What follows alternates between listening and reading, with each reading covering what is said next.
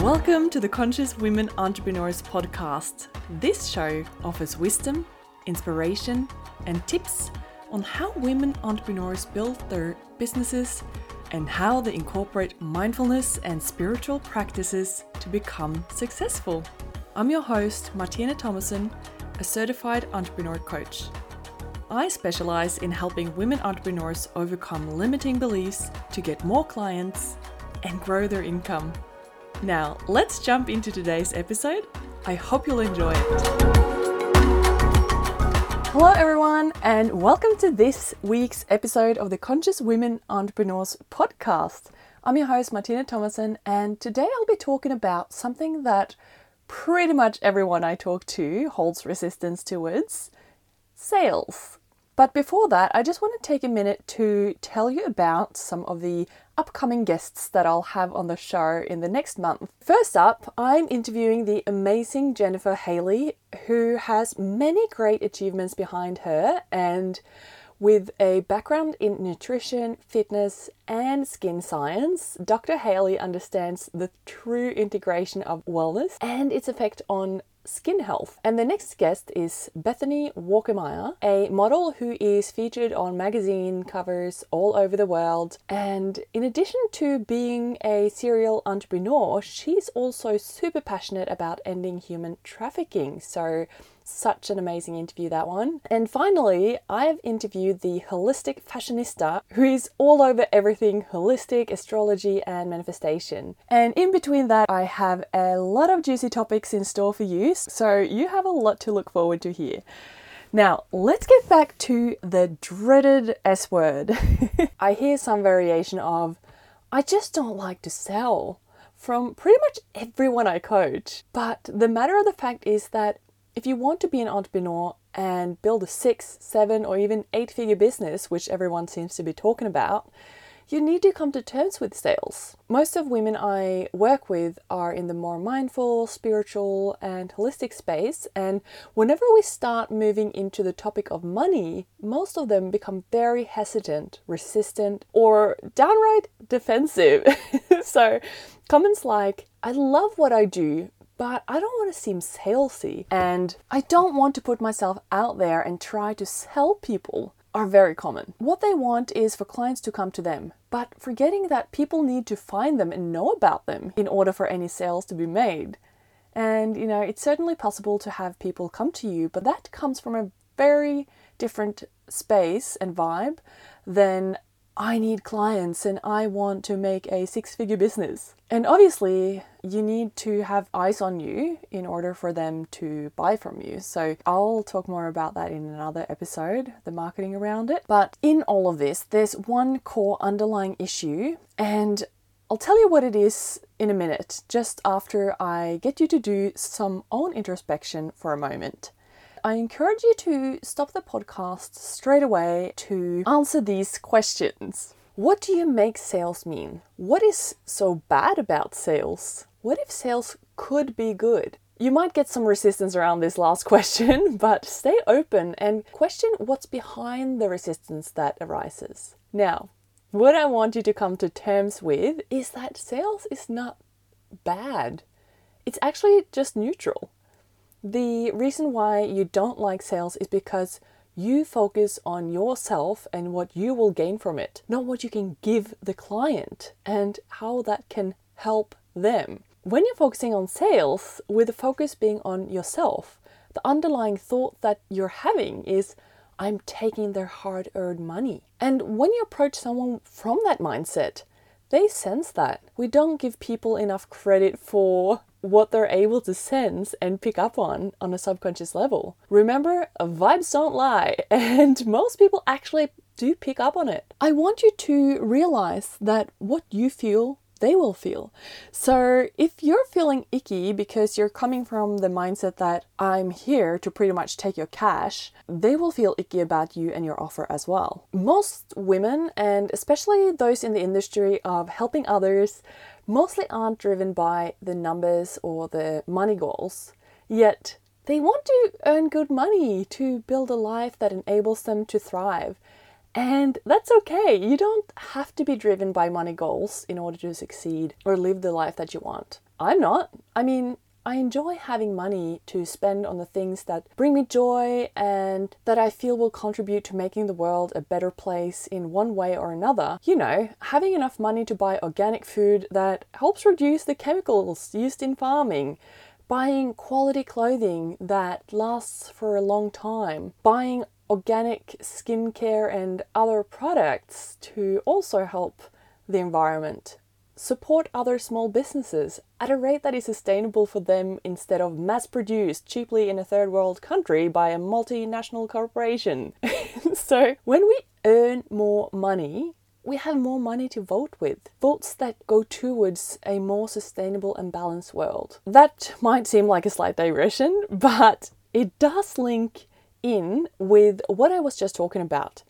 The major underlying issue for why you don't like sales is that you're focused on you and not the client and what they will gain from buying from you.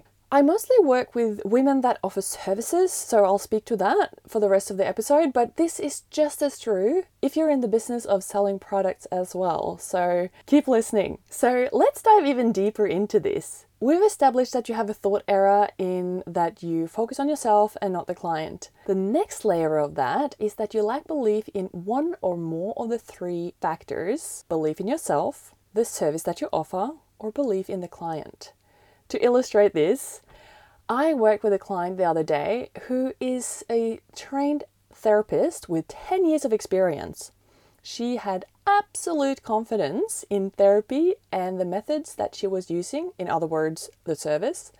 She also had absolute belief in clients benefiting from therapy, that they both want and need it. So what she lacked was belief in herself. The reason I said trained therapist earlier is due to the university closing down the therapy courses and some issues with money on her end. And she was never granted the official certification for the therapy education she did. She missed some practice time and so she didn't get the official degree. However, as I said, she has 10 years of experience, so she certainly has enough practice, even more than many therapists with degrees. I coached this client on sales and her initial response was, "No, I don't want to sell. I'm not that kind of a person." However, consider this. Selling is just letting people know what you do and that you can help them. So in the example I just gave you, this lady lacked belief in herself and her ability to help the potential clients. So much so that she felt icky about offering them help. And I see this in so many new coaches and therapists. Let's just say imposter syndrome is real. Like, the first thing they think about is, oh, why should they come to me? There's so many other good ones out there. And I will do a whole nother episode on imposter syndrome because it's such a severe and deep topic. And it applies to pretty much everyone. So yeah, I'll cover that for you as well. So coming back to the example that I was just giving you, I told her that there are so many people out there who have mental and emotional problems that would love to pay someone to help them feel happier and more fulfilled in their lives. Her focusing on the thought of not being good enough, who am I to help them, and other imposter syndrome related thoughts means that someone out there who would love to get help from an experienced, caring therapist who is passionate about what she does doesn't get the help that she could provide. And she doesn't get to build her business. I also recently coached a woman who just finished her own coaching certification program, and amongst other things that she wanted coaching around in terms of starting a practice was a concern that the training that she had received might not have been that good. We're talking about the tools that she uses in the service that she provides. In this example, one of the reasons why she didn't like the thought of selling was because she simply didn't know if she had the best tools to help someone, and therefore it didn't feel good to offer the service. The final component, lacking belief in the client, also comes up a lot. A typical example is, yeah, I think that they want help, but I don't think that they can afford it. Or, I just don't know if there are enough people out there who wants this. And where do I even find these clients anyway? So, do you see that when you're lacking belief in either of these three aspects, it's going to be hard to sell? Someone calls this the belief triangle, so let's go with that. It makes it easier to remember. Now, let's have a better look at what focusing on the client means. Take yourself out of the equation completely. So be neutral. Before you even think about selling to someone, get to a point where you are completely detached from making the sale or not. What you need to be focusing on is, can I help them? If you see that you definitely cannot help them after you've properly cleaned up your mindset around the belief triangle, do not sell to them. However, if you can see where they need help and how you specifically can help them, show them that. But don't tell them, you need me. Have them realize it themselves. Show them where they're stuck and what you can do about it so that they can do the math themselves, seeing that you might be a solution to their problems. Also, when it comes to pricing, I get a lot of questions around that, what to charge. And the simple answer is that you as an entrepreneur can actually decide. So you need to make sure that the price that you set benefits them and you. Sell yourself on why that price is good and then stick to it. Some might argue that the lowest price is the best for the client and the highest possible price is best for you. So where do you set the price? Put yourself in their shoes. Do you think that they would show up 100% every single session if the price was just $10 per hour? No! They might not even show up to the session sometimes. So by setting such a low price, you don't give them the full experience of having skin in the game and a feeling of really going all in on committing to this process and committing to themselves. So to illustrate this, when you buy a $10 pair of sunglasses, you wouldn't take care of it as well as you would if you bought a pair of $1,000 sunglasses. So in most of the cases, the price dictates the perception that the buyer will have of the product or service. So in the case of the sunglasses, they're both made of glass and plastic, but you have a completely different relationship to the two items. So price can also indicate quality, and some people won't buy cheap coaching because they think that you might not be that good if it's that cheap. On the other hand, if you sell something at a higher price point, they are likely to perceive your service as a higher quality offer, someone with more experience and having more results to show for. If you set a really low price, you might also hold grudge towards the client, feeling like you give such amazing value, but you're not appropriately remunerated for it. You're not getting as much value back as you're putting into them. That way, you are not showing up on your A game and providing the highest quality service for them. Furthermore, if you have a lower price, you need to have more clients in order to earn enough. If you have to take on too many clients, you end up stressing and, worst case, burn out. And that doesn't serve anyone either. Not you and not the client. Another thing to consider is that people don't actually buy the service. They buy the result. So if you're a wellness coach or holistic therapist or a naturopath or nutritionist, what your clients actually buy is getting more energy to spend with their loved ones. A healthier and slimmer body, better confidence, better sleep, etc. What do you think people value those things at? Feeling more energized and happy around their family, being more present, finally fitting into that amazing outfit, feeling good about themselves, having higher confidence to be who they really want to be. A lot of people are willing to pay good money for those results. Money is just a neutral tool and people value what it can give them.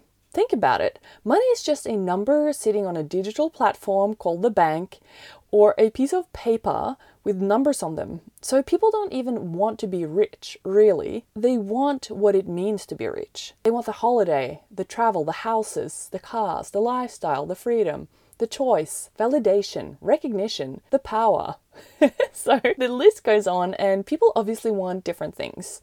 But it's never about the money. It's about what they can get from it. So, if your potential client really wants the things that you can actually help them with, they're happy to pay you for it. Again, let's look at an example. Going to the hairdresser. It might be really expensive to get those highlights, get that haircut and the hair products that goes along with it, but you want your hair to look good and feel happy about your looks. The hairdresser you have to go back to every so often to keep it looking the way that you want. When people invest in a coach or a therapist or a health practitioner or a service that will teach them new tools and techniques, will not only give them short-term results, but will provide them with long-term upgrades that they will have with them for the rest of their lives. Saying all of this might have it sound like I'm saying that super high prices are the best for all parties, but I'm not saying to overcharge either.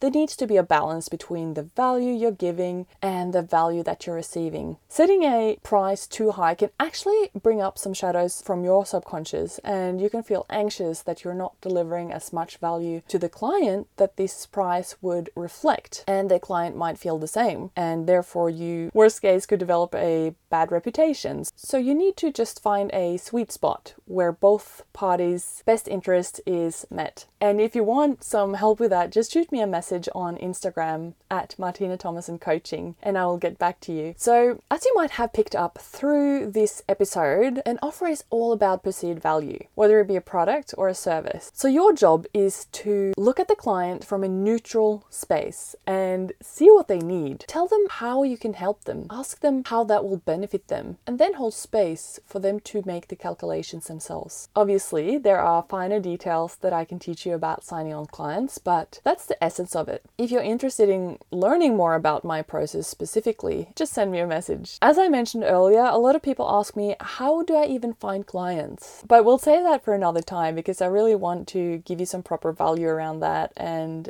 look at some of the details. So make sure to subscribe so that you can get the memo when I post the episode. To wrap this episode up, if you haven't already changed your perception of sales, these 2 points might make things click for you. So the first one is, when a waitress comes over to your table and asks, what would you like to order? You don't feel like she's pushy, and she doesn't feel that she's putting herself out there in a way that feels uncomfortable. The mutual understanding here is that the waitress has something that the guests want, and the guests knows what to choose from. So there's no resistance towards the sale. Number 2, you actually sell all day long, whether you know it or not. So you sell yourself on getting up in the morning. You sell yourself on eating healthy. You might sell your partner on what to have for dinner. You might sell your friends on going out for a drink one night. The difference is that you have no resistance to that sale because you have no resistance to the outcome, and you're not thinking that someone is taking anything from anyone. So that's how sales can be as well. Sales should always be about creating a win-win situation for the client and you. So I hope this episode gave you some great value and helped you see sales in a different light. If you found it helpful, send it to someone who might also need to hear this. Stay tuned for next week's episode with Jennifer Haley as well, and enjoy the rest of your week. Thank you so much for listening in today. If you enjoyed this episode, please share it with anyone who would benefit from listening in. As always, please leave a review, 5 stars for good karma, and if you think we need more mindfulness and spirituality in business. If you're interested in coaching with me, head on over to my website and schedule a free discovery call. Finally, if you have any inquiries or you would like to interview me on your show, shoot me an email. Details are in the show notes over at my website, martinathomason.com. Have an amazing week. Cheers, guys.